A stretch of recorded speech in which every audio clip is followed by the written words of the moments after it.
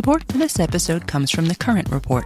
From data privacy to the future of TV, retail media, and beyond, the world of digital marketing is constantly in flux, so how can you keep up? Well, The Current Report is there for you. Each week, marketing leaders on the cutting edge give you the latest insight. If it's creating a buzz, they'll be talking about it.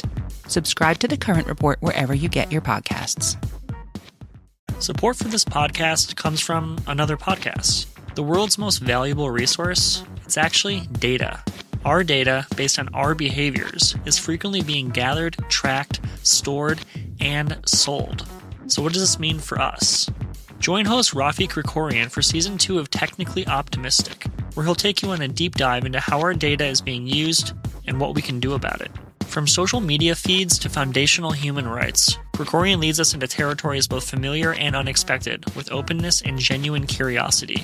New episodes of Technically Optimistic drop every Wednesday. Listen now wherever you get your podcasts. Hello and welcome to Decoder. I'm Nilay Patel, editor-in-chief of The Verge, and Decoder is my show about big ideas and other problems. So we have to talk about Twitter, right? Elon Musk bought it. He's making all these changes. He's taking this tiresome right-wing heel turn. He's publishing all these internal conversations about content moderation, which mostly reveal that content moderation decisions are quite complicated, especially when the stakes are high. Surprise. But I gotta tell you that talking about Twitter in a vacuum seems wrong, limiting. It's a tiny frame when the reality is much bigger.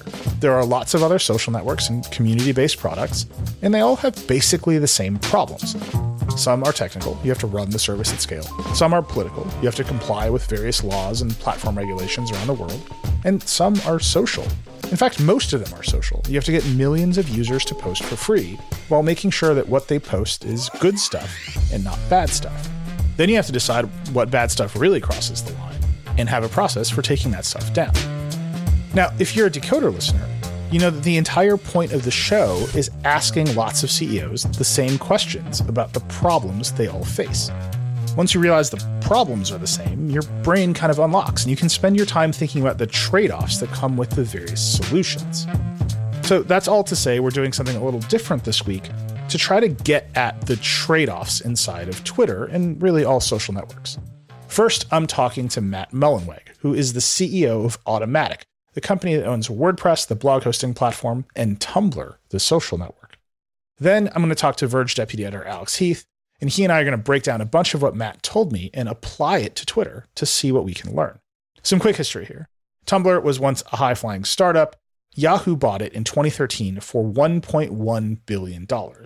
Then there was a series of corporate merger shenanigans, and Matt and Automattic ended up buying Tumblr from Verizon, of all companies, in 2019 for all of $3 million. That means Matt took over in 2019. He's been trying to reset the culture of the company and build some new revenue lines, like subscriptions, to get away from advertising. This should all sound familiar. This has not necessarily been easy. You're going to hear Matt say several times that running Tumblr is the most humbling experience of his long career in tech. And that's because solving Tumblr is more than just solving the business and technology problems. It's solving the political problems, people problems. And people problems are the biggest problems of all. One note, you're going to hear Matt and I get into it about the phrase fire in a crowded theater, which is just like a bad cliche people use when they talk about the First Amendment. It's a horrible example for a lot of reasons. The line itself is just a throwaway example in a Supreme Court case that was later overturned. We'll link to a good explainer about that whole thing in the show notes, but I got to tell you, fire in a crowded theater is like the perfect example of how complicated even the simple parts of speech law can be. None of this is easy. Okay, Matt Mullenweg, CEO of Tumblr, followed by Verge deputy editor Alex Heath. Here we go.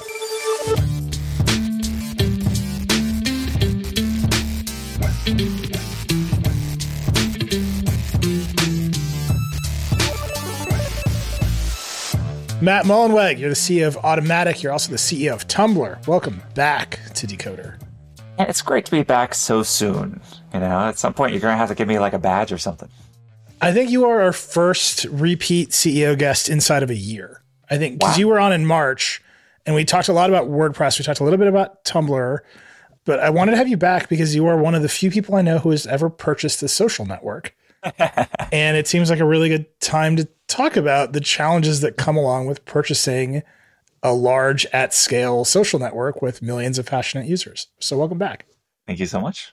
So real quick, before we talk about Tumblr and buying a social network, and obviously Twitter, which is the reason that talking about buying a social network is relevant, you're the CEO of Automattic, which makes WordPress, which makes Pocket Casts, WooCommerce, which is a very popular e-commerce buying solution, and obviously Tumblr. Just give the audience a really quick refresher on Automattic, what it is, how you think about the company. Automattic's a holding company, which I founded 17 years ago to basically support the open web. So we do WordPress.com. You mentioned Tumblr, Pocket Cast, Day One, great journaling app. New Year's coming up. A lot of people like to start journaling at the start of the year. Good plug. Thank you. Everything that we make, we try to make the web a better place. So we're always asking, like, how can we put users more in control? How can we align our business model more with what our customers and users want? And open source, obviously, at the core of everything we do. WordPress is open source, GPL. We open source Pocket Cast. We're open sourcing Tumblr. It's taken a while. Sorry. I think last time I said it, I was a little more optimistic. It's just a lot of code, but we'll get to it. I believe open source is like a fundamental human right, and it's technology that takes more and more of our lives. Like, it's just as important as freedom of speech or freedom of religion or any other freedom, to have the freedom to see how our software works and modifies it. Yeah. So like I said, we did an entire episode with Matt about Automattic, about all those ideas back in March. If you want to dive into that stuff with Matt, go back and listen to that episode. But we're going to focus pretty narrowly on Tumblr. Like you said, Automattic is a holding company. You're the CEO of a couple of the companies inside of that holding company, notably WordPress.com and Tumblr. You only just recently bought Tumblr. It's only been a couple of years. And when you purchased it, you ran into some issues, some of which are unique to Tumblr, some of which to me just seem like the problems of owning a social network. Can you quickly kind of go through, you bought it from Verizon, which had come into owning Tumblr because Yahoo had bought Tumblr. Honestly, the parallels to Twitter seem like striking to me. Also, our roadmap. So since buying Tumblr, we launched payments, subscriptions. We're open sourcing the algorithm. Like, we're doing a lot of things that are, I think, are on the roadmap for Twitter too. But I will say that it was probably the most humbling thing in my business career. We'd been running WordPress for a while at that point, and WordPress powers a good chunk of all the websites on the internet. So I thought I had seen it all. But even Tumblr, which is a large-scale social network, but a fraction of the size of Facebook, for example, we started encountering issues that were beyond my previous understanding of like content moderation and free speech and everything, which we're seeing happening in kind of real time at Twitter, where they'll allow someone like Ye back on and then take them off. But there's a huge amount of speech, which is a phrase we use is lawful but awful, that might hurt people's mental health or incite harm or be really mean, like bullying. That it's not technically illegal, and we're a private company. We could host it if we wanted, I guess. But if you think about your responsibility to society and your users, like, I think just like if you're hosting a party, it behooves you to provide a safe environment for everyone there, and food and water and restrooms and all those sorts of things. Like, I feel like when you're hosting a social network, it's your responsibility to provide a safe and healthy environment. So I want to get all the way there. And honestly, I want to spend most of our conversation about what those kinds of decisions are like. I think far too often the casual observer thinks they're easy. Maybe far too often Elon Musk is acting like they're easy, when in reality, anybody who has tried to make those decisions like yourself finds out they're extraordinarily complicated and the trade-offs are bad and everyone's going to hate you. So I want to spend a lot of time there. But I want to start at the start, which is you bought Tumblr. Why'd you buy Tumblr? Tumblr was always WordPress's best competitor. I feel like Tumblr combined the very best parts of blogging and social networks, and in fact innovated the form of social media, like introducing multimodal posts and everything. One, I was excited to kind of bring some of the fun back to blogging, because I think that everyone should blog more when you do it. Yeah, I agree. Two, I wanted to see if we could create like a mainstream social media that wasn't reliant on surveillance capitalism or advertising as its primary business model. We run ads on Tumblr, but we also have upgrades to turn off ads, and we're introducing lots of other subscriptions, some fun, some serious. And that's, if we can make a subscriber supported thing, then we can truly be aligned. Like, even if I were no longer running Automattic or Tumblr, the business model would align the users with its business. And then I think finally, because I felt like we need a space on the internet for creativity and art and artists. And the other social spaces on the internet have gone different directions. Twitter became a lot more about like arguing. Instagram became about like showing off. Facebook came about like, weird people we went to school with saying weird things. And Tumblr always had this like frisson, like this magic, almost like instead of a like angry mob, it's more like improv, a comedy improv. Like there's a yes and to it. Yeah. Tumblr is a collaborative group art project at scale for sure. Totally. And we've seen some amazing examples of that even the last few weeks with like Goncharov and other things like that. So at its best, like it's like, well, what if people's social media time could go to something like that? Something where that kind of put a little more of the control in the hands of users and that you'd feel good after using it. You'd feel creatively charged. And that's what we've been working on since we bought it. So again, I say there's parallels between the Twitter and Tumblr backstories. They started around the same time. They both had these like famous young entrepreneur CEOs. And then they had these like administrations and changes in control and ownership. And it never seemed like anybody really understood the product that they had accidentally made. And then you have these like crazy valuations. So Twitter is at a place now where Elon bought it for $44 billion. And he says he overpaid for it. Tumblr, slightly different. Yahoo bought Tumblr for $1.1 billion in 2013. And then series of ownership changes. And then Automattic bought it from Verizon for $3 million in 2019. How did you come to a price for the social network? I think this is one of those questions that, we're all talking about $44 billion for Twitter, but you actually evaluated a social network, its technology, its user base, and said, you know what, this isn't $1 billion. It's not $100 million. It's $3 million. How'd you come to that price? Have you ever heard the phrase free like a puppy? So like the transaction cost for us buying Tumblr was de minimis, but it was a deal in which we took on all of its liabilities, all of its legal cases. We kept all the employees, all the cost. And Tumblr was and still is burning quite a bit of cash. So people were like, oh, you could buy an apartment in, New York for that. But like you would be buying something that costs like 60 or 70 million a year to run. So like you're taking on all of those obligations as well. There were definitely people I think who would have paid more for Tumblr. But to Verizon's credit and the CEO Hans, he really cared for it to go to a place where he felt like the community would be well stewarded. And I very much think about that. I'm the third CEO of Tumblr. It's David Karp, then Jeff, then myself.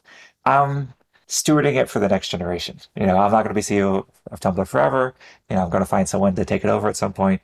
And I hope that it's around 20, 30, 40 years from now, because like, as we can see, kids still need it. Like Tumblr's user base is still primarily under 25. Like it's this weird thing where it's like, it fills a role on the internet, which nothing else does. When you say it's de minimis, you basically are saying Verizon sold it to you for the smallest amount they could sell it to you, and you bought it for the smallest amount you would pay, knowing that its carrying costs were so high. Was that just a straight conversation like, hey, we're not going to figure out how much money Tumblr makes and do a multiple of revenue to come to a valuation? This is bleeding cash. It needs a good home. We'll be that home. What's the smallest number your board of directors will accept? I think what Verizon cared about was the employees and the user base, which is also what Automattic cared about. And so we really oriented that. Internally, we budgeted about $100 million we were going to spend on Tumblr to turn it around. Oh, now it comes out. Well, when you think about it, with the burn and everything, like so that was our calculation for it. It wasn't the three. So people made a big deal about that number. But in business, that it's too good to be true. Like you couldn't buy something like that for that. It's more like you've probably seen this as well, where there's like naval bases that you could buy really cheaply or missile silos, but then you were responsible for the cleanup. So we had to do a lot of cleanup when we bought Tumblr. There was a lot of hate speech on the platform. They were behind on content moderation. I think the technical infrastructure had started to degrade quite a bit.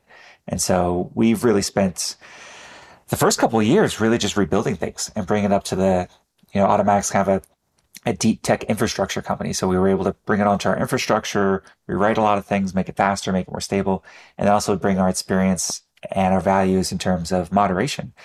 And I took over as CEO in February. We were just kind of rounding that corner of all the like cleanup work, when all the Twitter stuff started happening. And people started saying, well, maybe I need an alternative. And particularly in the last month or so, we've just seen some huge waves and droves of users, including celebrities like Ryan Reynolds or Linda Carter, Halsey coming over or back. And it's been a fun time to be on Tumblr. But I like to say, I tell the team, fortune favors the prepared. Like, there's also a lot of other places people could go, but we're ready for the waves. Like, we can handle 200, 300,000 signups a day. Like, we can handle That's great. What's happening. You bought a social network. You set a price. Now you have it. You've got to carry all the employees. You've got to re-architect the technical infrastructure, which Automattic WordPress is good at. You are good at. And then there's this big moderation question. Let's start with the employees, though. The first thing Elon did was he fired everybody. That didn't seem like the first thing you wanted to do. Talk me through that. How did you evaluate what you had bought in terms of personnel? Well, I think the tough thing in an acquisition, and particularly turnaround, is if you're buying a turnaround, you're buying it for a reason. If it was doing well, it wouldn't be a turnaround. So obviously, some of the existing employee base has not been as successful as they or you would have hoped, which is a nice way of saying some of them probably should be there. Yeah. Also, though, we bought it because it was working. Tumblr, despite, I would say, some corporate mismanagement or misalignment of incentives, still had this really vibrant user base. It was still growing, still a ton of mobile, ton of young users, which was very, very interesting to us.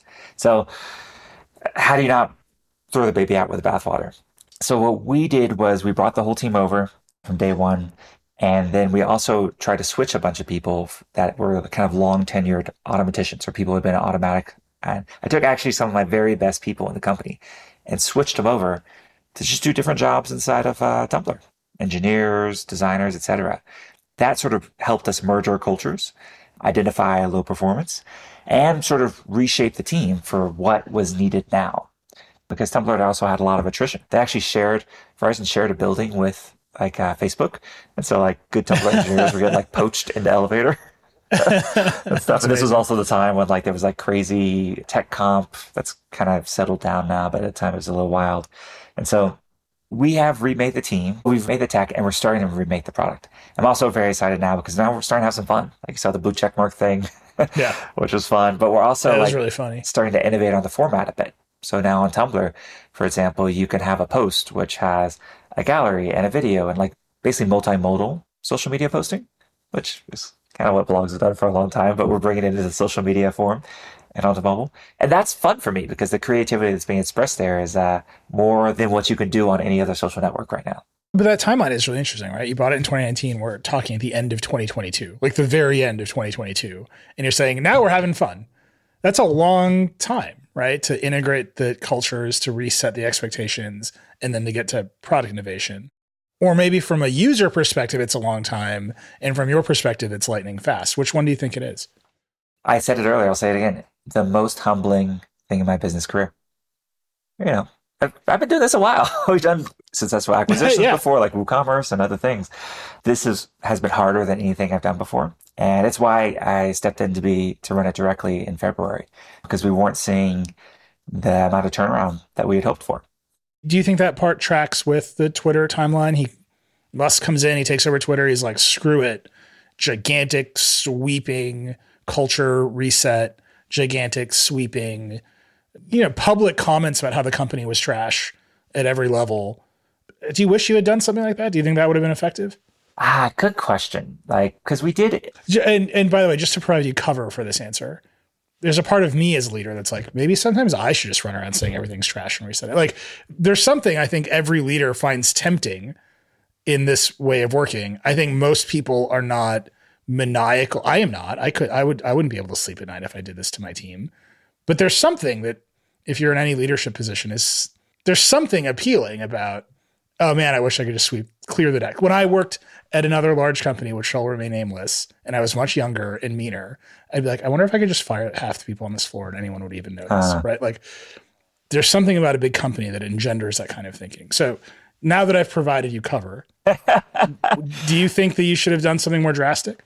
I don't know. It's very hard to play it back again. About 85% of the team is new on Tumblr. or was not there at the acquisition. So that is a pretty big switch. Now that happened over a couple of years, and some of it was natural attrition, some of it was performance management. But I think that each company is unique and each situation is unique. For us, one of our concerns is definitely the burn that Tumblr has, like how much cash it's burning over what it makes every month. For Twitter, I mean, the deal where he paid so much, set the price, then the market crashed, then there was a whole lawsuit to force him to buy it, and he's got this huge debt load, creates, I imagine, a whole other different set of constraints that, whether they're saying like $1 billion a year in debt service, interest payments, and like that are tough, combined with advertisers leaving, like that's a pickle. I do not envy their position.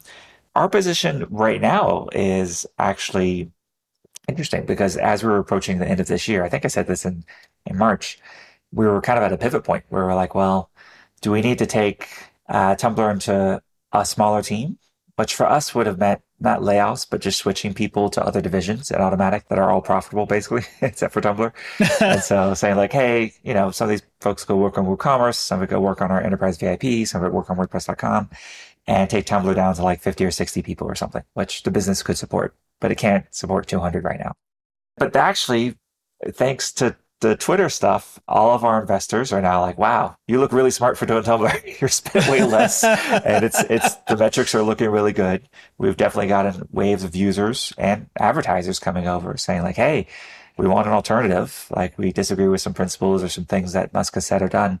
Can we come spend money with you? Which is great. And then also something I've just never seen in my business career, which is the talent exodus.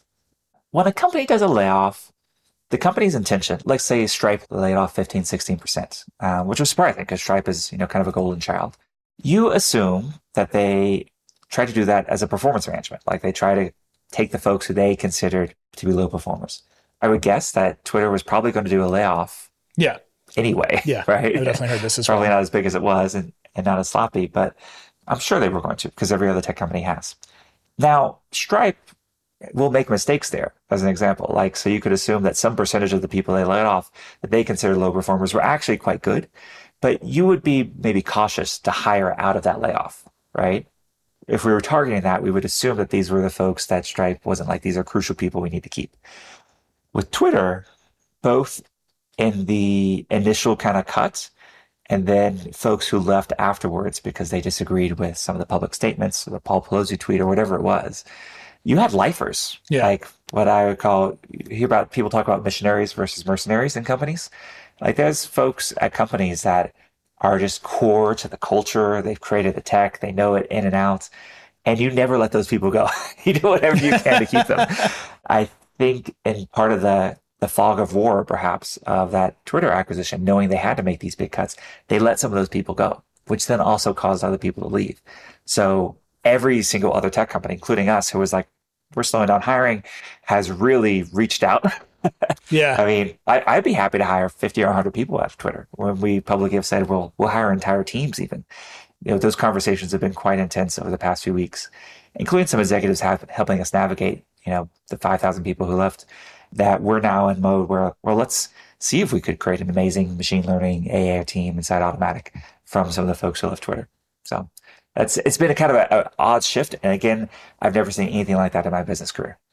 It's funny. I feel like you and I have come up after those moments in tech history, right? Like Intel was created because a team of people left Fairchild Semiconductor, and now Intel exists and we think of it as an institution. And it feels like maybe we're living through that moment again as tech companies have these gigantic layoffs where entire teams of people who like working together are available. Like the Twitter Spaces audio team that built Spaces is just like, we'll come do this for you again. We just want to work together. Would you build a live audio product? Would you just like go hire that team? I don't know if we do a live audio product, but I think that team's quite good. And so we put up a dedicated landing page, automattic.com/workwithus/Twitter, which was basically like a distillation of a lot of the conversations I had. The first line on the page is, we love Twitter, which is true. I also love Twitter.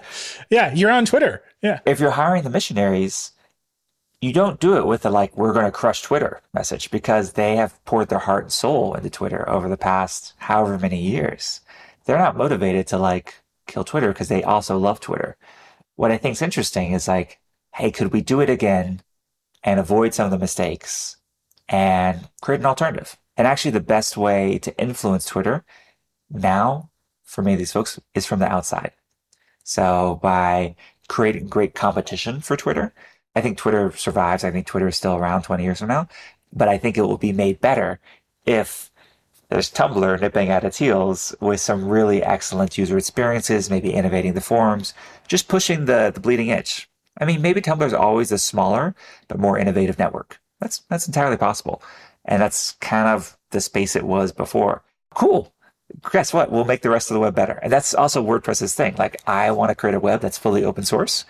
There's a lot of great proprietary competitors like Shopify, Wix, Squarespace, etc.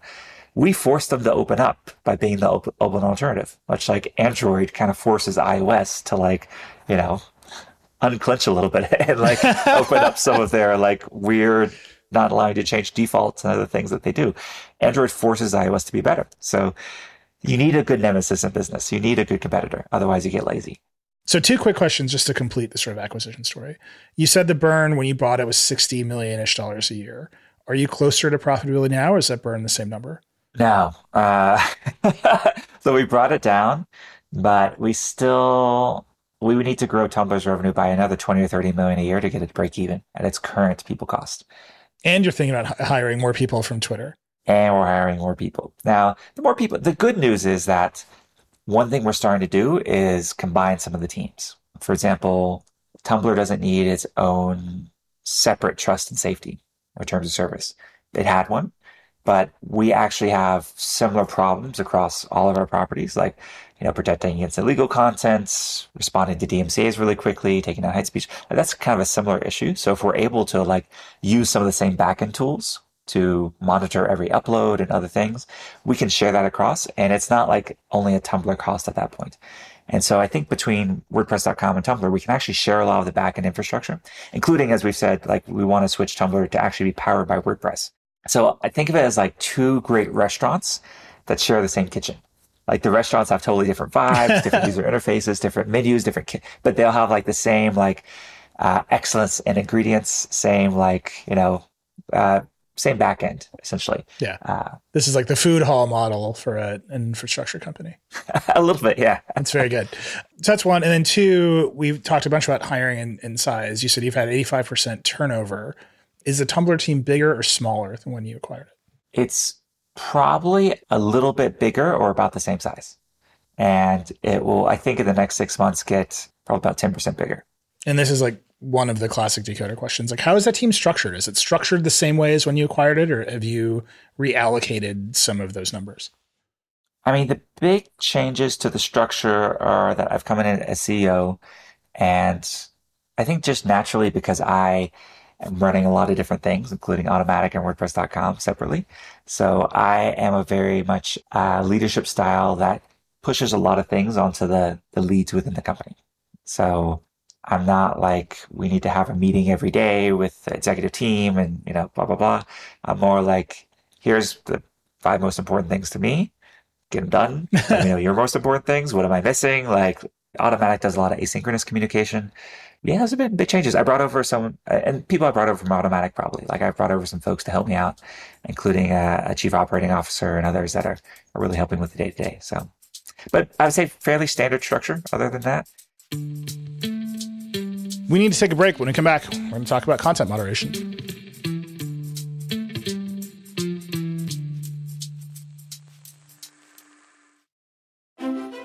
Support for today's show comes from Deloitte.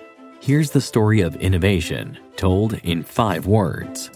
Try, explore, connect, pivot, transform. See what happened there? As soon as connect entered the story, innovation became achievable. That's why Deloitte works with clients and tech alliances to bring together the people, ideas, and technologies to overcome, solve, and of course, transform. Connect to what matters for innovation. Start at Deloitte.com/US/innovate. This episode is brought to you by State Farm. You've heard it before. Like a good neighbor, State Farm is there. But it's more than just a tagline. Because State Farm agents are small business owners themselves who live and work in your community. And if you're in the market for small business insurance, who better to work with than an agent who understands what it takes? State Farm agents can help you create a personalized insurance plan that fits your small business needs and budget. Talk to your local State Farm agent today about small business insurance. Like a good neighbor, State Farm is there.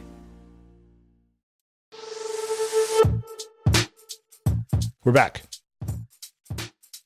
I have a thesis that the central product of a social network, like the actual product, is content moderation, right? And every piece of the puzzle of a social network is trying to incentivize the people who create for you to make things that are good that you want.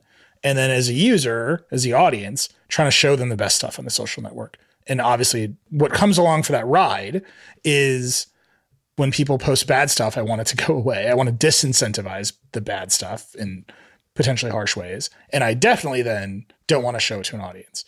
And that's the part we almost always focus on. But then there's the other set of incentives, which is here's what we want from you. And here's what we want to show people. The positive incentives that almost always go completely unrecognized as part of the content moderation puzzle. Does that seem right to you? Is it fair to be that reductive and say the product people at social networks are basically making content moderation? Yeah. And what was your post on this? What was the title of it? It was called Welcome to Hell, Elon. Oh, yeah.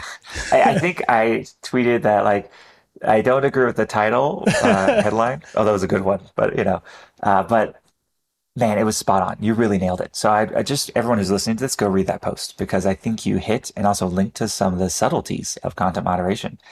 Yes. And doing it at scale too. When you think about it, we have, Tumblr's its weekly active users is larger than any US city. So everything that happens in a city in a week can happen on a social network. And we're, 1/10 the size of Twitter and we're 100th the size of Facebook. So people don't anticipate that. And you also see all the new social networks, the Parlers, the Gaps, even like the Post or whatever, Substack, they, I think, all struggle with this early on. There's a learning curve, which even if you hire people, even if you know what's going to happen, whatever user base you attract is going to cause new types of problems. So for example, Tumblr with a younger demographic, teenagers, maybe, stereotypically a little more angsty or emo, like mental health things are really big there. And so we build a lot of stuff in there that if you search for certain tags, like before we show you the tag, we'll show you like a message that says, hey, do you need help? Here's a phone number. Like it gets better. There was one thing that I learned about was called the Pro Anna community. Anna is short for anorexia. And so this was a community of folks who were using a social network in a way that's totally not illegal, but basically encouraging anorexic behaviors, which I'm not an expert in this at all, but my understanding is kind of a mental health challenge and ultimately like quite physically debilitating for people who suffer from this. And so if you're hosting content and promoting content that's encouraging that, what are you doing to those kids, to those people, to society? And so I think, again, it's not illegal, but it is your responsibility to especially control the distribution of that, tamp it down. If people are posting it, try to provide them pointers to resources because you can't help, like we're a tech company, we can't help that. But like there's lots of nonprofits and people we can point people to that are actually professionals at this and just try to nudge people in the right direction. And by the way, that really works. Some of the untold stories that I think where tech has made society undeniably better. I'll talk about two issues. One that has been covered a little bit is around like child exploitation material. So people who like abuse children, take pictures, etc. Tech companies have basically come together and created technological solutions and data sharing that has gotten quite good at catching this. And so then it all gets passed to law enforcement. They do their thing. So I think that's helped quite a bit. And then suicide prevention. Pretty much every social network, every search engine, everyone, if you type in certain terms, will jump in and say, hey, pointers to resources. And there's been a lot of sharing on like essentially like what people click more, what resources are best, how to provide a phone number, et cetera, how to do this internationally, how to do this in every language that I think tech companies share quite freely, including competitors share quite freely with each other, because like we all agree, like this is something that is part of our responsibility to society. So those are the things where Automattic as a company has a set of internal values and you are shaping the product in line with those values. And those things are horrible I don't mean to diminish them at all, but they're universally agreed upon, right? We should not. Yeah, it's not controversial. Right. We are not. We should not encourage young people, especially young women, to be anorexic. That's a huge problem in that community. And we should aggressively intervene in suicidal ideation or communication and stop it and provide resources. Those are aggressive moves, right? You're saying we're going to stop the speech. We're going to shut it down. We're going to show up when we see this stuff and we're going to get in your way and say, go to these resources. They're aggressive interventions, but they're not controversial. Then there's a universe of stuff that is totally controversial where even the slightest intervention gets you in hot water. The one that I think is easiest to point to in regards to Tumblr is porn, where there's a lot of art on Tumblr. It's famous for being an artistic community. There's a lot of nudity on Tumblr. There's a lot of straight up porn on Tumblr. There was before. There was, yeah. And, I think Verizon as the owner, as a telecom company, was like, no, this isn't us. Then there's Tumblr itself, which has some values, which might support pushing the boundaries of allowed speech past a platform like Facebook or Instagram. Then there's Apple, which says we won't let this app on the store if it has content that we object to. Then there are credit card processors like Visa and others that say we won't support transactions for pornography. And this is stuff where the lines aren't even clear, right, of what is porn or not, or who is qualified to say what people on platforms should be looking at besides the platform itself, where the values inside the company might not line up with what you want users to be able to do on the platform. And then there's 8 million external actors with influence and control and even existential control over the platform with their own values. Walk me through this, because I'm picking on porn, but I can pick any number of other speech areas that have the same exact problems. I'll give you the TLDR. I wrote a post about this, and it was titled "Why Go Nuts Show Nuts Doesn't Work in 2022." so Go Nuts Show Nuts was actually Tumblr's previous policy on this, on adult content, which is it's very Tumblr, like the most Tumblr thing possible. Very Tumblr. Tumblr, I think, had content moderation issues. So part of why they got shut down by Apple is they were not doing a good job policing illegal content as well. So in addition to just being the porn stuff, and I think Apple also wanted to make an example. That's my guess. I wasn't there at the time, but by shutting Tumblr down and removing it from the App Store, that including it's owned by Verizon, which is like one of Apple's largest partners in the world, like that must have really woken everyone up to like, hey, they're taking this seriously. So I think my guess is they were trying to make an example as well. The reaction, particularly Verizon being a very conservative company that, by the way, has better things to deal with, they're multi-hundreds billions of revenue and other things, was heavy-handed. And so they started manually reviewing every single post and reblog on Tumblr with kind of content moderation farms in other countries. And then also applying what I would call like very faulty machine learning. So, famously, someone said, like I posted a picture of my manicure, they got their nails painted. They posted a picture of their hand and this got their account locked for being adult content. What the algorithm was looking at was, there's a lot of skin tone as a percentage of this image, saying that is likely adult. Now, combine that with one more thing, which was that I think when we purchased Tumblr, they had a 6-month backlog on support tickets. So imagine you're an active Tumblr user, you post a picture of your manicure, your account's locked. In a really mean way, by the way. It's like you have violated blah, blah, blah, you're locked out. And you appeal it. You say, hey, no, this was just a picture of my hand. And you don't hear back for months. Like, what a perfect formula to like destroy a user base. So that was kind of where it was. Something we just changed since our last podcast was we actually reopened up more adult content, specifically what we call like artistic expressions of the human form. Literally, Michelangelo's statue of David, if you had posted that on Tumblr before, the content moderation rules would have locked the post or locked your account. So we got good at appeals and everything like that, but we were stuck with these old rules, and we couldn't really change the rules until we had some better community moderation in place. So what we did was we introduced, actually Elon's talked about doing this for Twitter, we introduced like a rating system. So where users can self-tag when they post something, this contains XYZ. And XYZ could be drugs, it could be violence, it could be human form in adult ways. We still don't allow what jokingly we internally call like things going into things. So like what people might call hardcore pornography or something like that is still not appropriate for the service. But there is a wider aperture or overton window for what's allowed, which actually matches what we've done at Automatic for a long time. So we were kind of unifying Tumblr's position with ours. It's interesting because Elon talked about bringing like an MPA movie rating system into this, which is actually where we started in the first iteration of this feature. But when you get into the history of the rating system, it's actually quite fraught. Yes. You could just think about it like if you have kids, like if there's like one female nipple in a movie, all of a sudden it's like PG-13 or R. But there can be any amount of violence and gore and blood spurting out and everything, which obviously like is not great for kids either. And that could be like a PG movie or something. So we went to a form of classification that was a little bit more, a taxonomy that was a little more nuanced. And so if you sign up for Tumblr, all that stuff's off by default. You can't turn it on inside the app because of Apple. But if you go to the web, there's toggles where you can like say, I would either like to see this stuff normally, or if this loads on my feed, it's blurred out by default. Work mode, office mode. Yeah, you open your Tumblr, you're browsing through. You don't want that stuff like popping up and someone walks by. That's embarrassing for everyone involved.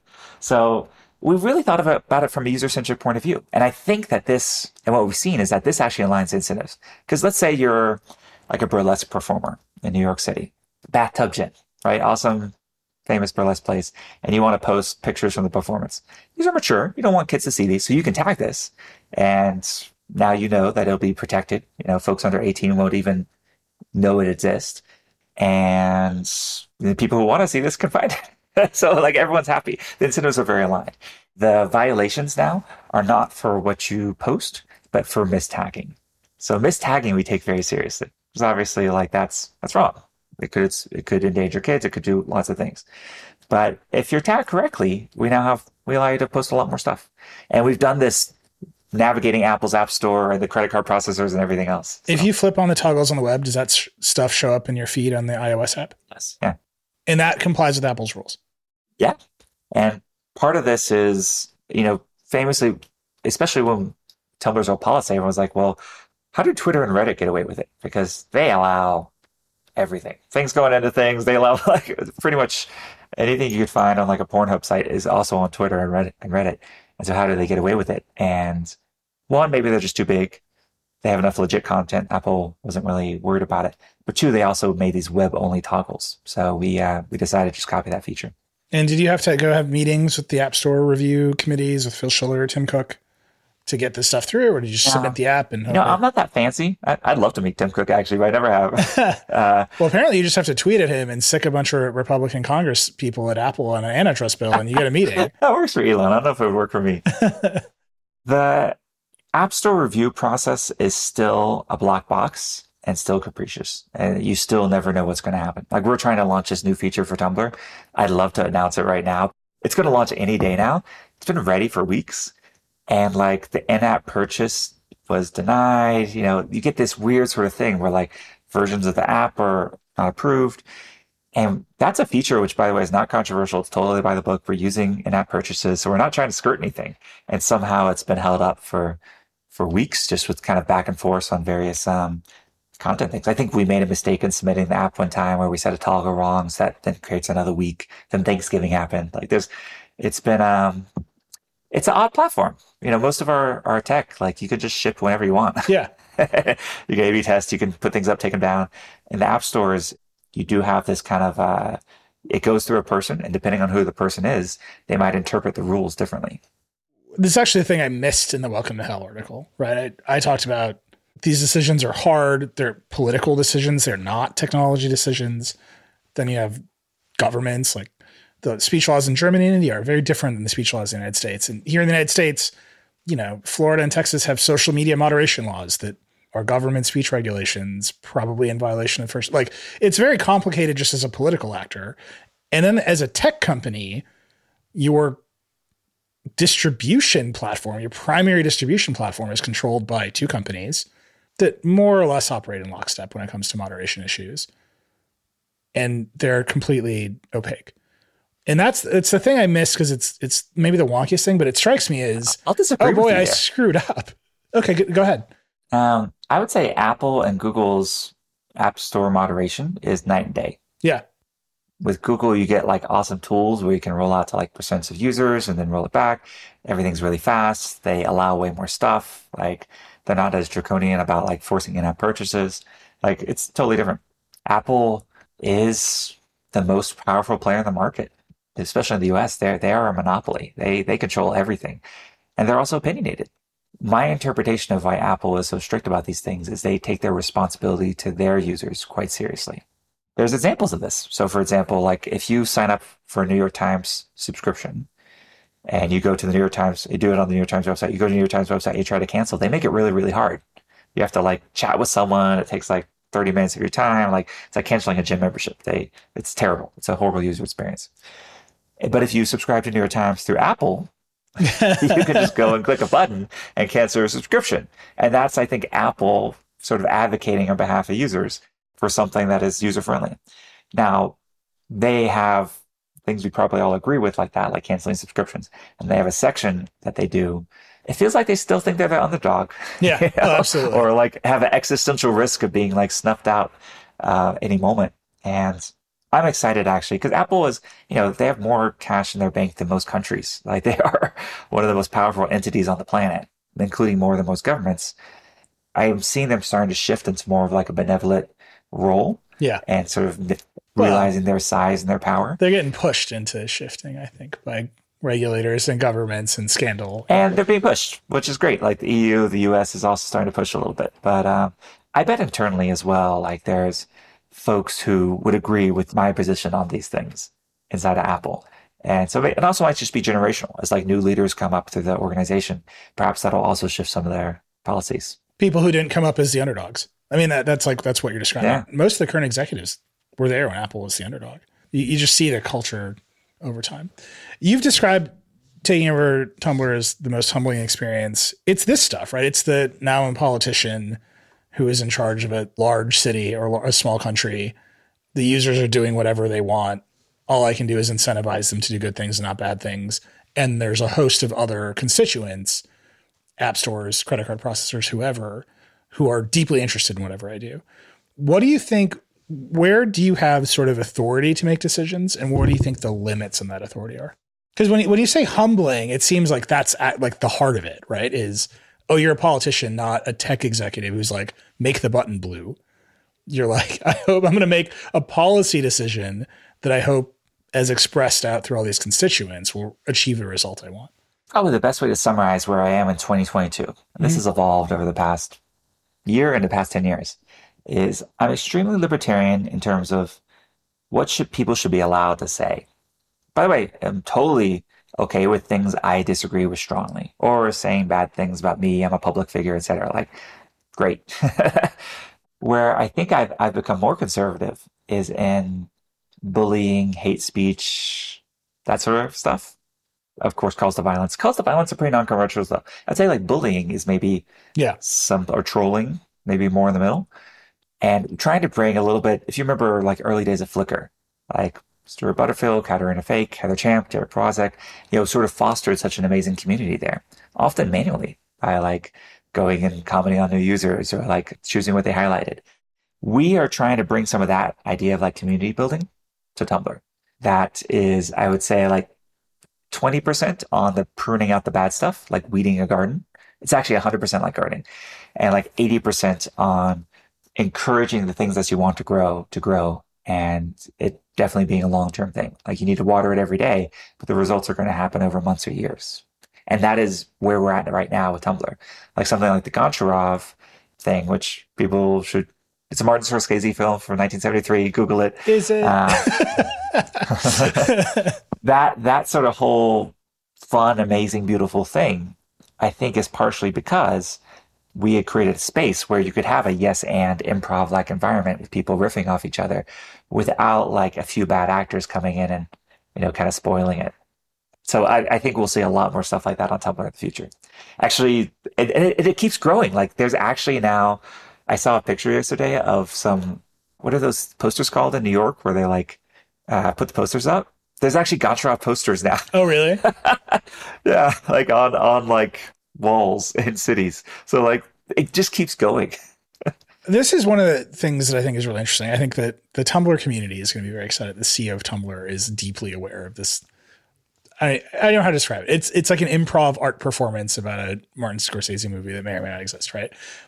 One of the things that people are excited about with Elon taking over Twitter is like the man he's addicted to Twitter. It's like very obvious, right? He's like on Twitter all day long. He's goofing. He's posting memes. You're obviously deeply aware of Tumblr, the community. You're in it. Do you think it's important for you as the leader to be consuming the service as a member of the audience? Because I think it cuts both ways. 100%. Yeah.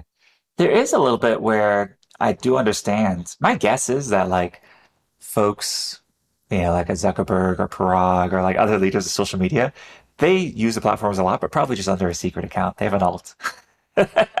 Yeah. Because, you also need to be sensitive to like my preferences are not the preferences I'm imposing on the entire community.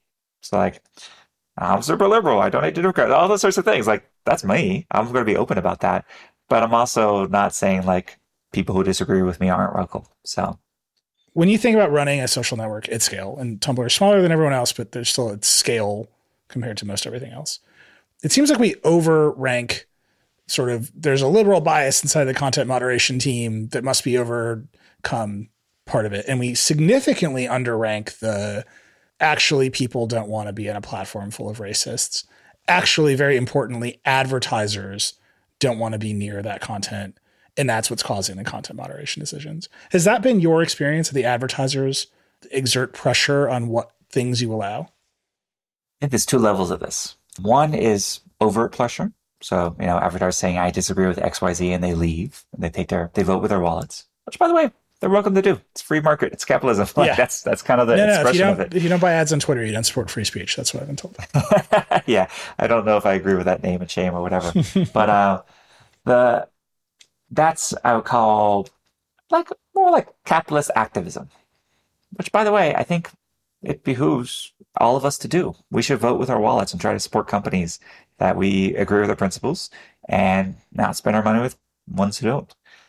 There's a second level, though, which I think is just inherent to the business model. And I talked about surveillance capitalism earlier. Sorry, I'm blanking on the name of the author who wrote the book on this, but like... Her name is Shoshana Zuboff. Thank you. Where like, is there something inherent to, if you think of what advertising fundamentally is, it's the business of influence. I want to create a desire in you. Maybe your life, you're perfectly happy, you're content, but I'm going to create an emptiness in your life, a want, a desire that you are going to fill with my toothpaste or my headphones or my whatever it is. That's fundamentally what advertising does. And then the intersection of that and democracy is, I think, something that we're grappling with.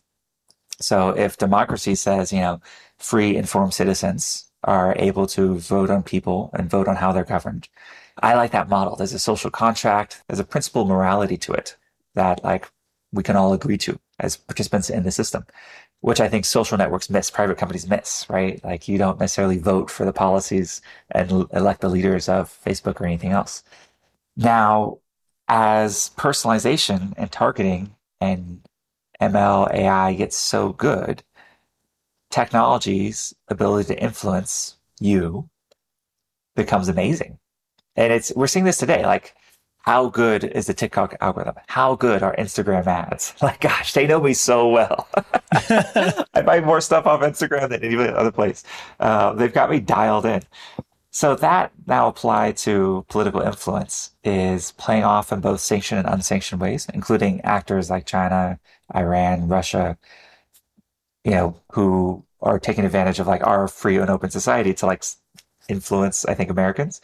It's the whole thing. Like we were all worried about hacking the voting machines because that was a good story. And it's way easier to just hack the people and influence the voters. Like, the voting machines are fine. Like just influence the voters. And that's happening. It happens in every election. We know this for a fact. It's not a conspiracy. And so how do we inoculate society against that when the business models of these networks are designed around the engagement and the influence, essentially? Has this been an issue for you with Tumblr that you need to serve advertisers and, obviously they're the money. You've only just rolled out some creator monetization tools, but advertisers are still money.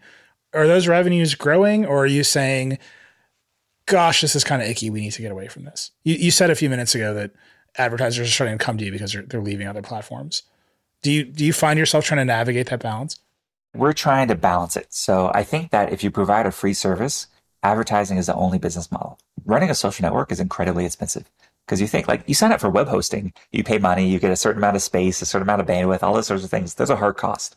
You sign up for a social network, you can upload unlimited video, it can be viewed unlimited times. Like it's essentially like an all you can eat for nothing plan, but the companies still have to pay those bills. They have to build the data centers. They have to pay for the network. They have to do all of that stuff. So there's a real cost associated with it. So advertisers subsidize that. What we're trying to do is create a model where half or more of Tumblr's revenue is from subscribers.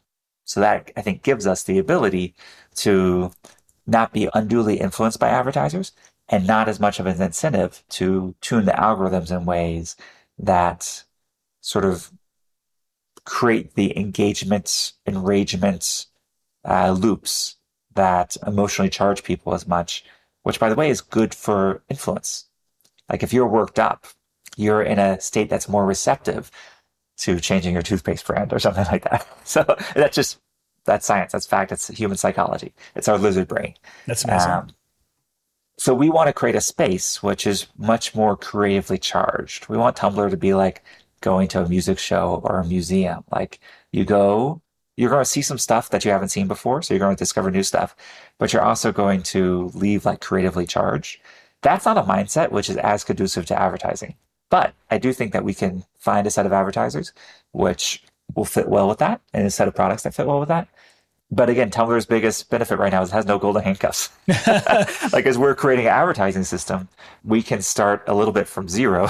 And so everything new is good versus like, I can't imagine the struggle of like having billions of dollars of revenue and trying to shift your advertiser base or your policies. Especially when the advertisers are saying you have to keep moderating as much as you have been. And your entire stated purpose of buying the thing is to moderate less, right? Like there's a tension there that I think is really difficult. Like as the CEO of Tumblr trying to build an advertising business, do you hear from big companies explicitly like, we need you to measure your brand safety before we show up and give you money? I'd say Tumblr's struggle with advertisers is actually lack of targeting. Some people might opt out of Tumblr because they're uncomfortable with, the younger user base, the kind of like silliness of it. That's fine. But more, I would say we can unlock a lot of revenue. We just have decided not to do the tracking and targeting that everyone else does. So that means more of an uphill battle to get advertisers to spend money. We're introducing some, like there's some tracking I'm totally okay with, like device, country, that sort of stuff I think is very natural. Benefits both users and advertisers. But there's some like, if you ever, it's actually quite enlightening. Your user base could do it, or your listeners could do it. Like go in and like buy an ad on Facebook or Twitter. They all have self-serve tools. The amount of targeting you could do is kind of insane. It's terrifying. And by the way, all the stuff the tech companies do, the telecom companies are way worse. You can effectively, like with Comcast or something, target to effectively like a set of like 3 or 4 houses and serve like, cable ads as just them and then track. And then by the way, credit card companies and banks all share your financial data. So they'll correlate that with whether you spent money in the store. So like the amount of tracking is insane. The amount of geo data that gets shared. I think that's the place where we need governments to actually step in because capitalism is not well self-regulating there. You've been talking a lot about sort of the general problems, right? Like there's the set of problems that are Tumblr problems that are very focused on moderation. And then there's the sort of general problems of, okay, Apple's our distribution funnel and they're opaque and they feel like they have a huge responsibility to their users that sometimes gets in our way. Then there is, what is our business model? And many companies are going through it. I want to ask Drill specifically, just to wrap this up, on where you think moderation belongs in the stack. And I'll draw the distinction between WordPress.com, WordPress VIP that you have for enterprise customers where you host for WordPress for them, and Tumblr. And there's this idea that the closer you are to like the pipes of the internet, the less moderating you should do. So Comcast should not look at the bits that are going across their network. AT&T should not look at the bits that are going across their network. That's me. Get out of my way. And then Cloudflare maybe shouldn't, right? They're an infrastructure provider that rides on top of those rails. AWS has a set of policies. Like they won't host white supremacist sites, but like that's basically it. That's the whole line. And then you kind of get all the way up to, and Tumblr should directly intervene when people are talking about anorexia, which is way different than when you think about Comcast.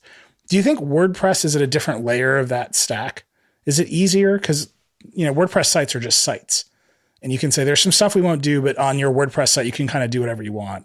On Tumblr, which is a service we run that we monetize directly with advertisers and everybody else, we have to turn the screws even tighter. Yeah, and so I think you just also summarized really well. I think Ben Thompson on Stratechery wrote the framework for moderation, where he sort of, I think, laid this out really well. It is true that at the base layers, I think you want to defer what should be allowed or not more to governments than companies making, arbitrary decisions, unilateral decisions. And that's because governments have their checks and balances. We have courts, we have elections, we have all these sorts of things that say, like, as part of the society, we have a feedback mechanism for these rules, for like what should be allowed to exist or not. WordPress exists in all layers. So I would say Tumblr does too. So for what should you be allowed to post, that, again, I'm pretty open to. If it's allowed in the laws of the country, sure, let's allow it, even if I would disagree with it or consider it morally odious. But we talk about freedom of speech versus freedom of reach. Freedom of reach is, are you providing distribution to it? So am I surfacing your post on our search pages? Am I surfacing it in the feed? Am I sort of algorithmically providing distribution to it? And I think any company which is doing that has to be more opinionated into the moderation stack. And as long as governments advocate their responsibility here, we're just going to probably disagree some or all of the time with the decisions that companies make. Do you think the United States government should get involved? Like, that seems to me like everyone wants someone else to solve this problem or make these decisions. And the most likely set of actors that would do that are government officials. And they shouldn't. Like, especially in this country, they should not make those rules. Like, the First Amendment says, do not make speech regulations. And so I'm just like, my frustration. It doesn't say that, actually. Sure, it does, right? Like, they should not make. I don't think the government should step in and make rules about content moderation. The First I think Amendment maybe is the they most could widely make rules. misunderstood. Okay, I mean, this is, I think, the disconnect between just basically everyone. Your position on the First Amendment is the government should make some rules. Well, in fact, it does. So, for example, the common example, yelling fire in a crowded theater. And that's a horrible that creates example. Like an unsafe. That's not a real rule. No, it's not. That's not a real rule. That was a line. That's a line of dicta from a case that was overturned, and everyone points at it. Is that there's no law against shouting fire in a crowded theater? There is. If you are creating harm, there are laws around voluntary and involuntary manslaughter. There's laws around hate speech. We have laws around certain types of crimes. There are no laws against hate speech in this country. There's laws. If there's a crime done with a hate element, it has different sentencing than if it was done without it. Sure. Yeah, no, I'm with you, right? But you've gotten all the way to you murdered someone. Like, there's no law against hate speech. You can just say that other people of other races are bad. You can just do it. You can say you should hate in certain countries too. Brown people. So in Germany. Sure, in other countries, but in this country, here, most people are like, the government should make some rules. And almost every example that I'm given, like fire in a crowded theater or whatever, is actually an example of not a rule, right? The law in this country, the case that overturned the fire in the crowded theater case, changed the standard from you're going to cause clear and present danger, which is fire in a crowded theater, to imminent lawless action, which is you can shout fire in a crowded theater all you want. You are not going to cause imminent lawless action. You're just going to get people to get the hell out. So, like, that's what I mean. If people were hurt in that evacuation, then. But that's not lawless. I think there could be liability for whoever did that. But that's liability for the actual harm. This is what I mean. Like, both civil and criminal. But it's not the speech. So I get what you're saying, and people also confuse like First Amendment doesn't apply to us as a company, right? Because we're a private entity. We can choose who we do business with or not. And so that's also one of the most common misunderstandings. You're quite good at clarifying that whenever it comes up. So why do I think government should be more involved? Because of the feedback mechanisms. Sure. The checks and balances. So for example, Germany is a good example. Germany as a society has decided, because of their history, they take a firmer stance against Nazi type stuff than America does, which is kind of funny when you think about it. Great. They have a society have decided that. That might change over time. By the way, the U.S. has had tons of horrible laws in its history, like more bad ones than good ones, maybe. And those will evolve over time. Perhaps even the First Amendment needs to evolve over time. But how would we change that? It would require a new amendment, which would require, states to ratify it. And like, there's a really high bar for changing these things. And by the way, that's a good thing. Like, I think sometimes the slowness of government can be an advantage because hopefully that deliberation helps forge a better outcome. I don't think it's not a good example for that right now with the polarization and the way the parties fight, but like ideally, they reach kind of a middle. And companies don't do that. And if you look at content moderation boards and everything companies try to do, they're essentially trying to recreate government a little bit. Yeah. And a private sector, which lacks accountability, lacks feedback mechanisms, lacks courts. Like it's a weird system. So yeah, I kind of do wish that governments had clearer laws around this and better laws. And I also agree that when they have tried to wade into this, there've been some terrible outcomes, like FOSTA, SESTA. There's like a lot of terrible laws that have come out of government trying to regulate this stuff as well. But I remain hopeful that, I think as new generations of leaders come on, like new generations of leaders are digital natives. Gosh, Beto O'Rourke used to be a hacker. Started cold as a cow. I spoke to him. He was like, I used to be a web designer. He can't win an election to save his life, though.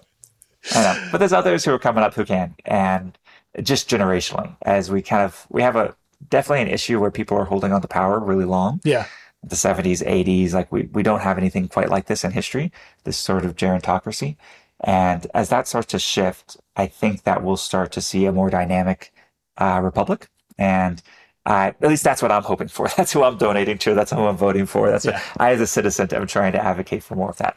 I think this is as good of a summary of the problem as we can get to. You start with, I bought Tumblr for the smallest amount of money that Verizon would sell it to me for. And you end up with, I'm hopeful for a more dynamic republic because we need to reform the speech laws of the country. Like, that seems like, when you say it's the most humbling experience of your career, like that seems like the journey, right? You get to a place where, I've just heard this from so many tech executives who run networks like this. They want a more accountable external force to give them cover for moderation decisions because the pressure is so high. And then the only actor you can think of to do that is the government. And then you run head first into the First Amendment and you say, okay, I wish we had some leaders. Because at least speaking for myself, it's not that I want to be removed from the pressure or the responsibility. Is I think that the responsibility and power put on me and our team is beyond what is warranted by the social contract in our society or from our users. So I'm just like philosophically saying that like there's a better system for this. Can you think of one that is not government speech regulations? If I did, I'd advocate for it. Can you? Fair enough. You're a deep thinker on these things. You're probably one of the best writers in the world on this. Yeah, and I'm terrified of government speech. As a journalist, my open bias is government speech regulations. Like I think they're bad on their face. And I see them in places where they work. Everyone brings up Germany, right? Like Germany has this long tortured history. They're still complicated and difficult in that country. And I think from our perspective, thousands of miles away, we're like, that seems pretty good. And from the perspective of many people in Germany, like this is more complicated than you think. Then there's other countries like India, where the government's like, we'll put you in jail if you criticize us.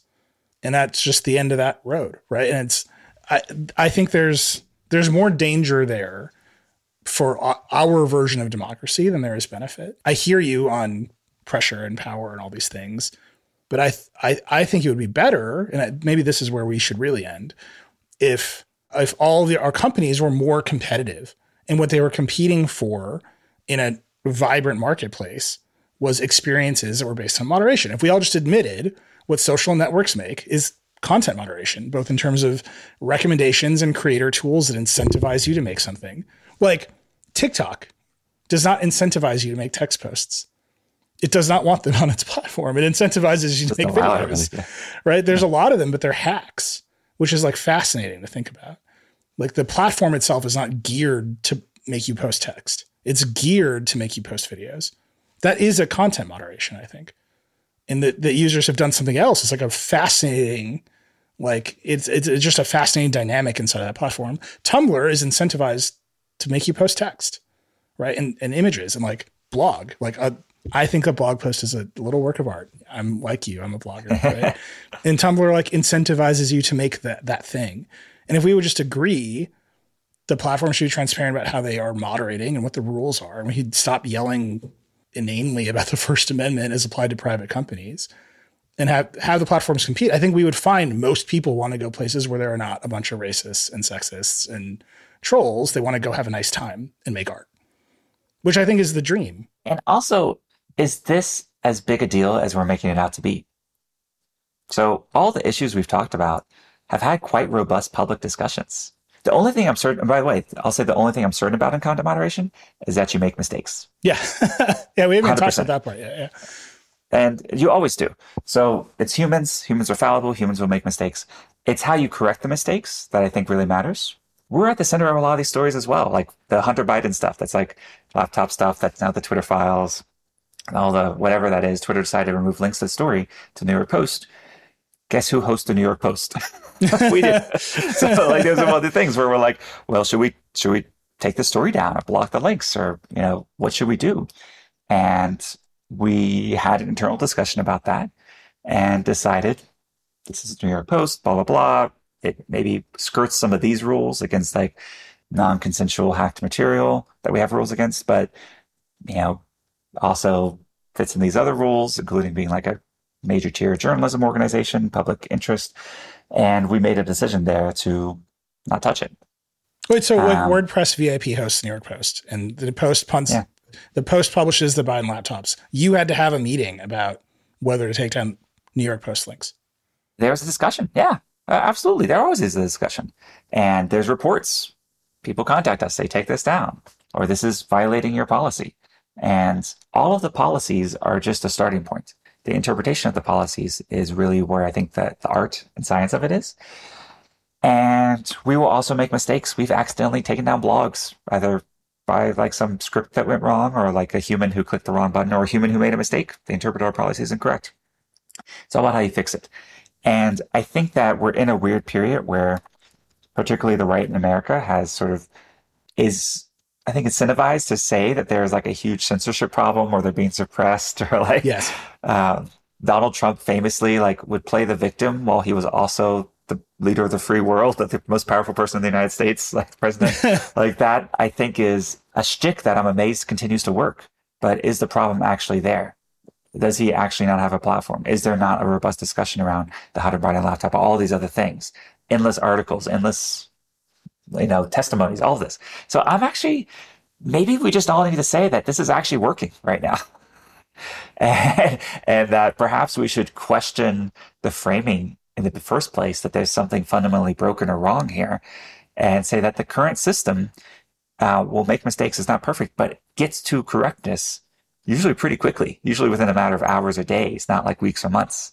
Elon was in a bubble where he thought this was a bigger deal than it is. He bought Twitter, is now kind of like slowly recreating all the decisions Twitter's made over the past 5 years, like taking off the platform or whatever it is that like, is just going to like be mistakes that get repeated. And that's how he's going to learn. But like, he's going to wind up in the same place Twitter largely was prior to him purchasing it. That's actually the perfect last question. You have done this for the past 3 years. You bought a social network. You were like a very good tech executive when you bought Tumblr and very successful with WordPress and all the other companies. So for you to say this is the most humbling experience of your business career, I think is very meaningful. You've now done it for 3 years. What advice do you have for Elon Musk? Let's keep an open mind, which I actually believe he will do. Wherever I agree with him or disagree with him, I believe he's someone who can update his views when new facts come. And we've already seen that happen over the past few weeks on Twitter. I kind of fully expect him to end up kind of where the rest of us are and where Twitter was prior to him. So I wish he could have avoided a lot of pain along there. But, the saying there's no atheist in foxholes. I think that there's no like free speech absolutionist who runs social networks, because you start to realize the nuance of that public square and the responsibilities of users in society, and that it's a lot messier. That's why you won't hear me criticize when Facebook or Twitter or anyone else messes up, because I know that we're going to mess up too. What I am looking at is how quickly they correct, not whether they are perfect, because perfection is not a standard that anyone should be held to. It's how quickly do we course correct. So that's what I wanted. And also, but just, I think he's working on important things otherwise. I hope Twitter doesn't distract him too much from like space and the cars and the solar panels and everything else. So that's awesome. Matt, well, obviously I could talk to you for hours and hours about this stuff. I'm fascinated by the actual experience of running these companies. So thank you for coming on Decoder, and we'll see if we can set a faster record for you to come on next time than this last one. Thank you. Great talking. So that was my conversation with Matt Mullenweg. After the break, we're going to bring in Verge Deputy Editor Alex Heath, and we're going to put all this in context with what's going on with Elon Musk and Twitter. We'll be right back.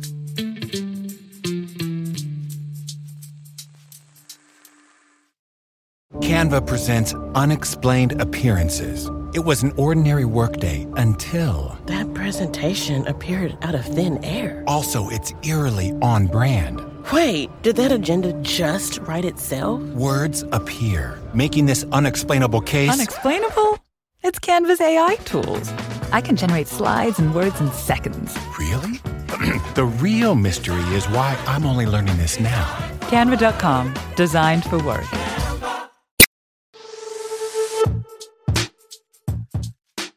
We're back. I'm joined by Verge Deputy Editor Alex Heath. Alex, welcome back to Decoder. Hey, thanks for having me. So everyone just listened to my conversation with Matt Mullenweg, who's the CEO of Tumblr. You know, this conversation was about what it's like to buy and operate a social network. And he even said very explicitly, we're doing a lot of the things that are on the roadmap for Twitter. They're doing payments, they're doing subscriptions, they're going to open source the algorithm. I wanted to talk to you because you have been reporting deeply on Twitter and just close the loop on some of the things you heard from Matt and some of the things you're hearing out of Elon Musk's version of Twitter. So let's just start with the App Store, which I think is the most complicated, difficult to understand, and also in some cases the easiest to understand because you just have to do whatever Apple wants. But it is like a very difficult thing for all of these companies to constantly manage. Tumblr got booted out of the App Store. Matt even said, imagine Apple kicking an app from Verizon, one of their biggest partners, out of the App Store. And they did it to make an example of Tumblr and their seriousness about content moderation. Close the loop for me with Twitter. What is going on with Apple and Twitter? I wish we knew more. That's the thing. Whenever Apple engages in these backroom dealings about the App Store and distribution for even an app as large as Tumblr or Twitter, we don't really know exactly what goes down unless you have someone like Matt who's willing to talk about it. And even he kind of admitted he's not really sure exactly what goes down. We know that Elon Musk met with Tim Cook at Apple's campus after he was tweeting about how Apple maybe hates free speech in America, how, you know, they had paused or reduced spending. They were one of Twitter's, if not Twitter's largest advertiser, which is a strange symbiotic relationship to have with your key source of distribution. Now that beef appears to be squashed, but we don't really know why. And that's kind of par for the course with Apple. It doesn't really believe in transparency when it comes to these decisions it's making about why an app should or shouldn't stay in the store. Fundamentally, it seems like the content moderation piece for Apple was not as important as it relates to Elon's Twitter as the controversy around in-app payments and 30% for Twitter Blue and all this other stuff that we usually hear about. Like, we have no evidence, and now Elon has even said that Tim Cook told him that Apple was not actually considering pulling Twitter out of the store. Whereas with Tumblr, they did, right? And Tumblr was rife with porn, and Tumblr was rife with other imagery and other content that Apple didn't like. But Tumblr is like small, and it was owned by Verizon, and like what the CEO of Verizon is not going to tweet at Apple. You know, like Twitter has already skirted the rules for years in various ways. Was Elon using the front of content moderation and free speech to start the conversation about 30%, do you think? Because that seems like the heart of it. Well, we'll know potentially by the time this podcast comes out, they may have relaunched Twitter Blue. They're working on relaunching it as we speak. The reporting I've seen and what I've also heard is that they will try to charge more on iOS in-app for Blue than they will on the web. As far as I know, Apple doesn't usually like that. So I wonder if that was a thing that Elon and Tim talked about. Only they know, really. But what I saw, for example, with Parler, right, where they also booted Parler from the store, Apple, there were some emails that leaked between Parler and Apple where they were like, you need to improve your moderation. And it was very vague. And that's the thing with Apple is these threats are always vague. And so, yes, after meeting with Cook, Elon tweeted that there was a misunderstanding about the threat to pull Twitter from the App Store. But maybe Apple was just saying, your relaunch of Blue, we may not approve it until you fix X for us, right?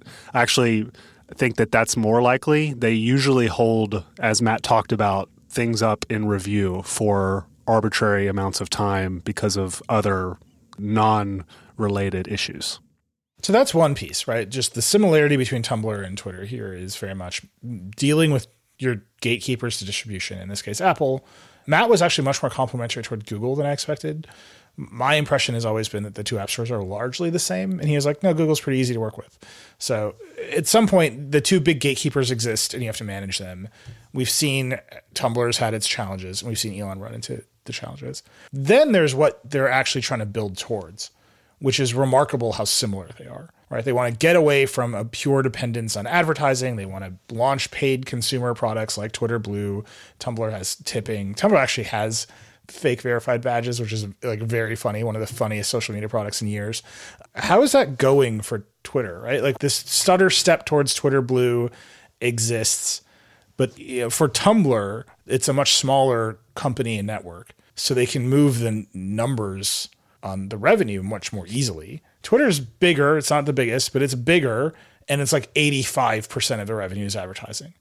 And it has to make money. Elon has to pay debt, whereas Matt told us Tumblr is still losing like $20 million a year. How hard is it going to be for Twitter to pull this off? It's going to be incredibly hard. I mean, they have to really identify what people like us will pay the most for. And yes, Twitter was experimenting with subscriptions before Musk came in, but it was languishing as a product. And I was a subscriber. I didn't feel like I was getting much value out of it. And I would be curious to know if Tumblr is the same way, has this weird effect where a very, very small percent of the users produce most of the content. So those are the people that you could extract the most money from, right? Because they're doing that for a reason, right? It's because they're getting something in return. Where can you chart that value and how can you make that into something they'll pay for? So yeah, you're right that it's harder for Twitter because they have this existing multi-billion advertising business that Musk really needs to pay the bills and to pay back the interest on the largest leverage buyout that any individual has ever done. I'm not sure that they can do it because what we've seen is that, guess what? Advertisers want a certain level of brand safety and moderation that so far Twitter under Musk has not been able to provide. It sounds like Matt has realized for Tumblr, it's going to make more sense to not be reliant on advertising. I don't know if it's for that reason, but there's also just this element of this where the scaled ad play on social, it's kind of over. Even Meta, is working on paid products now for its apps for Instagram and Facebook. I don't really see any of the more upstart social companies focusing on a scaled ad play. I think we're past that era. What about the payment side of it? They're all talking about payments. They want to be able to make you send money to other people on the network. It seems like, what if a bunch of people are sending money around and we took cents out of every transaction? I get why you'd be interested in that, but it is also like the most boring product for a social network. And also, I don't know that I want to be sending money on 50 different platforms. It depends. If you have a thriving creator system where creators are posting more content and asking for payment, maybe you do want to have money in the system. Elon is obsessed with recreating his original idea for X, which predated PayPal. He told employees in a meeting recently that I reported on that, PayPal was just phase one of what he actually wanted to do, and he has every aspiration and intention to complete this Project X, as he calls it, with Twitter, which has turned it into a bank. And no one's done that successfully. So if I were to stack rank all these insane challenges he has ahead of him, that one just seems so lofty and also hard. And like you have to have all these other things figured out first before you get there. So I don't know when that ever happens or if it ever happens, but I think for Twitter to be the $100+ billion market cap exit that it needs to be for him to make good on the investors who put hundreds of millions of dollars into this buyout, he needs to have more than just Twitter's current ads business. So it's payments. That's all there is.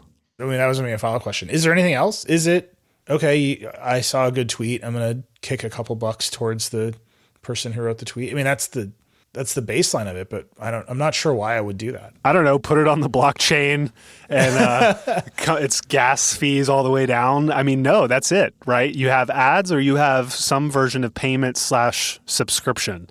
And Musk has been very clear that Twitter needs to be at least 50% subscription, or he thinks it won't survive what he thinks will be a very painful recession that will affect ad spend next year. He's been very clear about this in multiple internal meetings lately. He's probably got pretty good economic data in front of him, people telling him what to expect. So I got to give some level of credibility to that fear. I do think the future of social is increasingly subscription, whether Twitter figures it out or Tumblr figures it out or Meta figures it out. We're seeing it across the creator economy, right? It's everyone wants that direct relationship and to not be disintermediated by an advertiser. At the same time, though, Twitter's always going to have Apple as that intermediary until something happens there. Yeah, the Musk-Apple relationship right now appears to have played out as he tweeted angry things about Apple and in-app purchases and free speech and Apple reducing its ad spend. He went to the Apple campus. They had some sort of conversation. Musk told employees in a public Twitter space that Apple's spend was all the way back up, and he has stopped complaining about the 30% fee. So he's just going to spend Apple's ad dollars right back to Apple. That's pretty funny. Like, that's like kind of like hilarious that the money is just going in a circle. It's good to be the platform, right? I mean, this is Apple's bread and butter, is extracting this money out of the apps that sit on top of its phone. I'm curious, like when Matt was talking about this, does he feel like Apple deserves this money? Did you get that indication from him? I get the indication that every CEO knows that there's a line and they are willing to walk right up to that line. And the line for Matt is clearly farther than most other CEOs that I talk to, and they are not willing to go over that line. And so Matt is willing to say Apple has a lot of power and they hold us up in reviews, and we get it because there's nipples on Tumblr, and we're like, they recreated a system to allow nudity on Tumblr by putting toggles on the web, and they're like, this complies with Apple, and he's willing to talk about that. I don't think he's willing to go one step farther because Apple can destroy his business. And I over and over again on this show, we discover the line of what CEOs are going to say about Apple. And I think that's just like utterly fascinating. And I think the thing with Elon that is fascinating is that line does not exist for him. No. Right? He'll just say whatever he wants. And to some extent, that has been very illuminating throughout this entire process. Yeah, I think what Elon showed is that the conversation is shifting from Apple's control is a business issue for everyone to it's actually a speech issue. And we're seeing Tim Sweeney and other CEOs kind of pile on this. And I think this is the next phase that if Ron DeSantis and Elon are saying that you're, threatening free speech, you may have a problem that you need to combat, even if it's just a PR one. And I'm not sure Apple is equipped to engage with that level of attacking.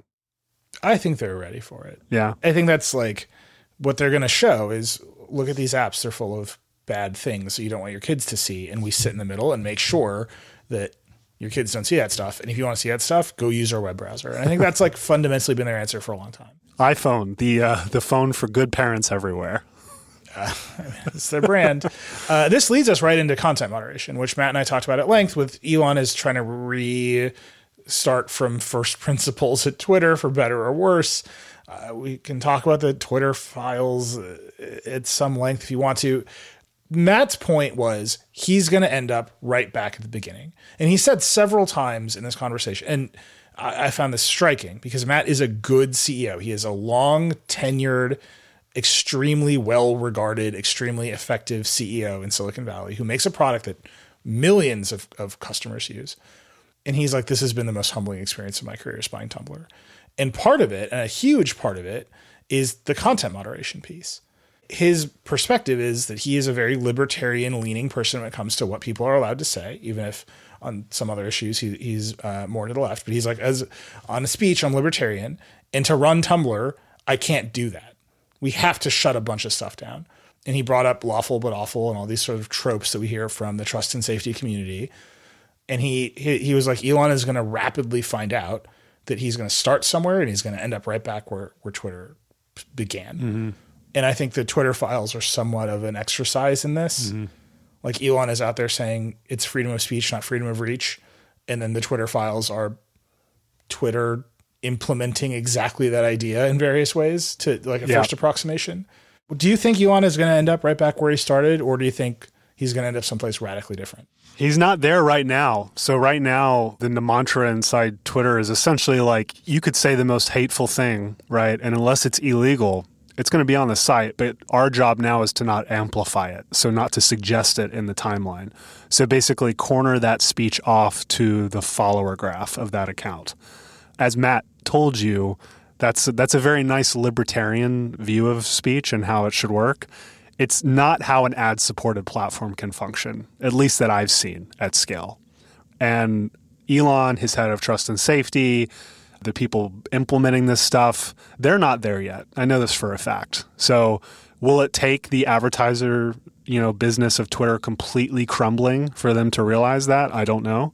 But right now, their baseline for success is we are not amplifying hateful, racist, misogynistic tweets, and we're not putting them next to ads. And if we can do that, and that hasn't happened yet, but that's what they want, then they think they will be adhering to their freedom of speech, but not freedom of reach principle. And no platform has shown that that's enough.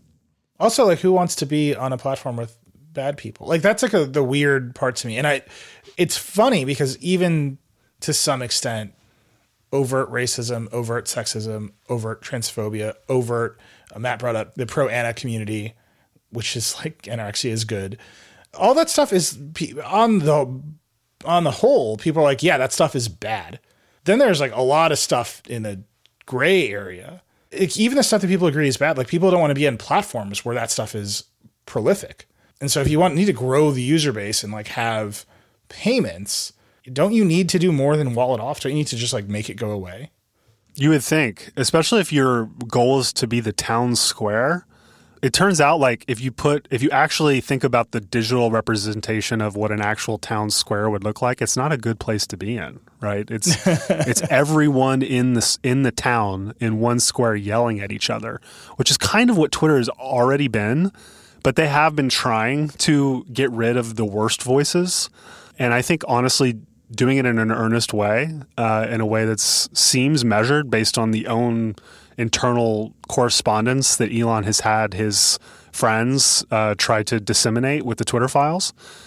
And maybe that's what's going to have to be discovered, is that this whole town square concept just doesn't work because humans don't actually want that. Twitter files, you said, they've been disseminated by Elon. It's unclear how they're being generated or vetted. There's a lot of question marks there. What they show, what has been publicly revealed, basically shows like well-meaning people earnestly debating difficult decisions and arriving at some conclusions. Maybe you disagree with that entirely. Maybe you think they're not well-meaning. Maybe you think that's a shadowy liberal conspiracy. But you can't really disagree with, yeah, they're talking about hard decisions and then reaching a conclusion and talking about how to justify their conclusion, right? Then there's this concept of like shadow banning and limiting your reach. And what you just described is exactly that, right? We're going to detect the content of your tweets and make sure we don't show them to anyone. And maybe you will know, maybe they'll be more transparent about it, but they're going to limit you because they don't like how racist you are. That is like a very qualitative, very difficult kind of judgment. I don't think that you can automate it. Do you have any sense of how they will actually implement that? No, and they don't know. I mean, they hope to automate the worst of the worst, but you're right. There's so much nuance and tone. There's no platform that's doing this automated de-amplification of like nuanced, potentially sarcastic, but hateful speech at scale. And I think it's deeply ironic that as he's tweeting freedom of speech, not freedom of reach, he's having these kind of cherry-picked files be dumped showing them doing exactly that. And I guess the new Twitter 2.0, the hardcore Twitter, he's trying to make a point that will continue, but it won't be politically motivated. I guess that's the insinuation, that the people before were doing this because of their political leanings. I think there is some cringe stuff that former Twitter execs did and tweeted about that showed leanings that they shouldn't have exposed in that way. But it's the same thing. It's just like he's saying, I'm going to keep doing this, I guess, but you like me, so therefore it's going to be okay. Yeah. There's a real, once you're the head of a social network, you're the benevolent dictator, whether you want to be or not. And I think Elon's like, screw it, I'll just be the dictator. In a way that, for example, Jack Dorsey tried not didn't to want to. Yeah. Right. Almost for worse, though. I mean, like he tried too hard to not be involved, right? And like we're seeing that now where it's like, where was Jack? That's a whole nother tangent, though. Anything else you picked up from the conversation with Matt that you think is applicable to Twitter? I mean, the Twitter files have centered on, the Hunter Biden laptop story. And I thought it was fascinating to hear Matt talk about how, I didn't know they hosted New York Post, but that they even debated potentially pulling that.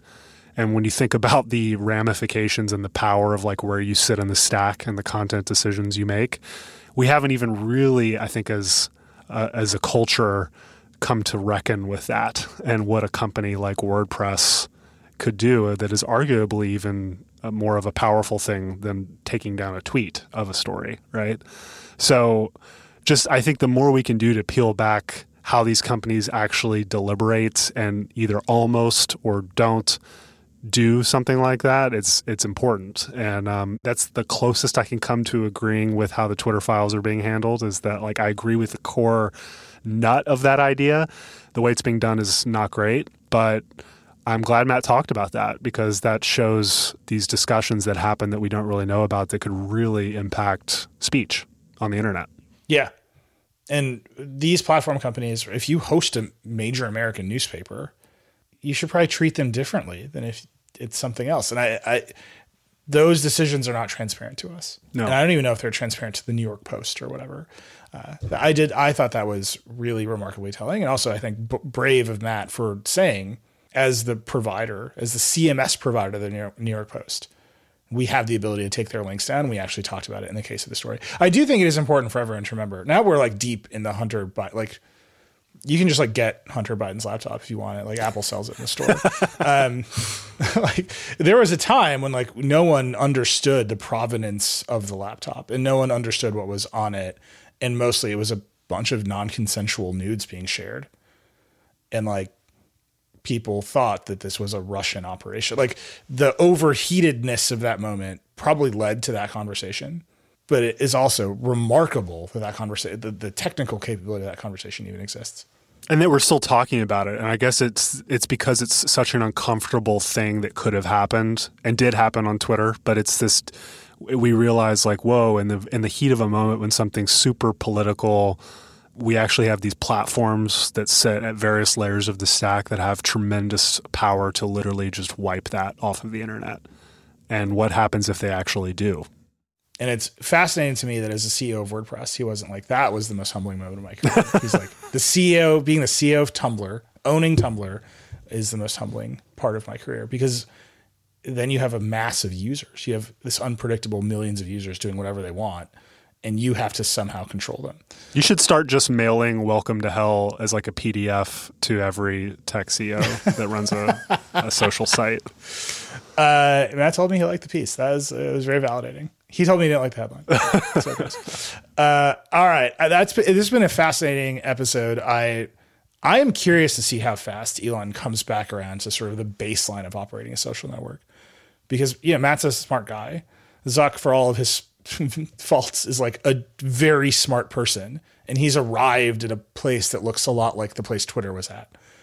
And so if the constraints are such that all these smart people sort of arrive at the same spot, it's just going to be curious to see if Elon arrives at that same kind of general position in the end.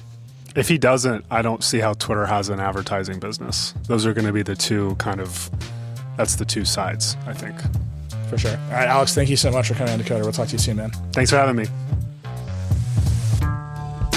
Thanks again to Matt Mullenweg and Alex Heath for taking the time to be on Decoder today. And thank you for listening. I hope you enjoyed it. As always, I'd love to hear what you think of the show. You can email us at decoder@theverge.com or hit me up directly. I'm at Reckless on Twitter. If you like Decoder, please share it with your friends and subscribe wherever you get your podcasts. If you really like the show, hit us with that 5-star review. And as many of you have discovered, if you tweet at me about Decoder, I will almost certainly retweet you. Decoder is a production of The Verge and part of the Vox Media Podcast Network. It was produced by Creighton D. Simone and Jackie McDermott. It was edited by Kelly Wright. The Decoder music is by Breakmaster Cylinder. Our editorial director is Brooke Minters, and our executive director is Eleanor Donovan. We'll see you next time.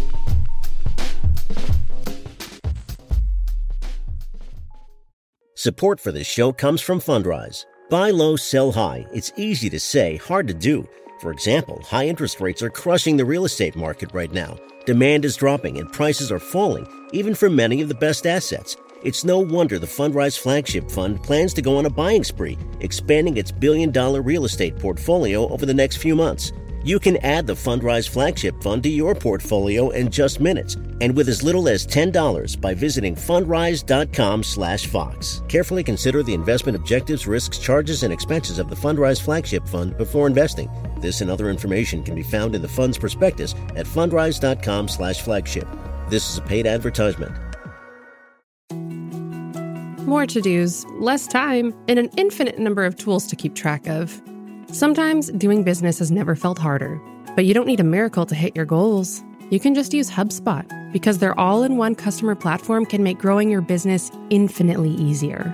Imagine this: high-quality leads, fast closing deals, wildly happy customers, and more benchmark-breaking quarters. It's not a miracle, it's HubSpot. Visit HubSpot.com to get started today.